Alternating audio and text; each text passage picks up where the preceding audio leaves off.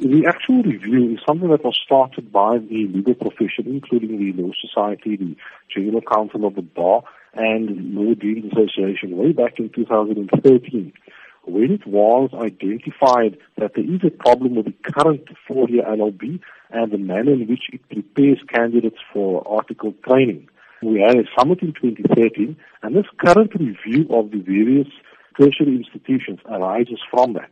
At this stage of the review, the Commission on Higher Education is saying that it is not going to include the legal profession in that review in discussing the merits of the reports and the accreditation of the various institutions, and we're saying that is wrong.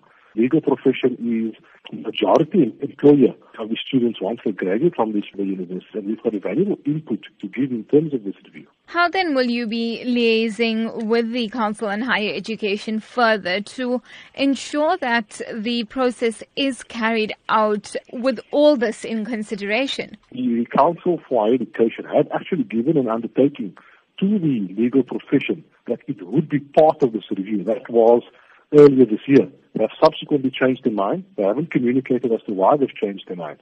The Law Society has written a letter almost a month ago to the Council on Higher Education, subsequent to them making that decision, questioning that decision, and providing detailed reasons as to why the profession should be consulted. We haven't received any feedback on that letter yet. So we will obviously follow up on that.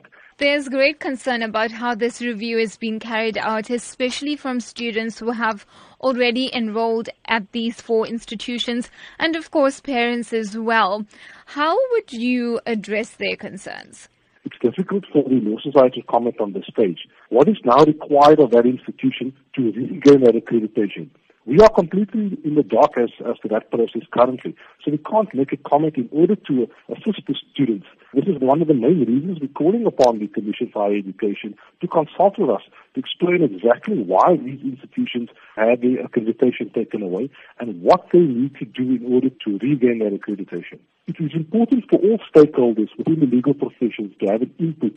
It's only accumulatively that we'll be able to agree upon a sustainable LLB degree that will be beneficial to the general populace of South Africa going forward.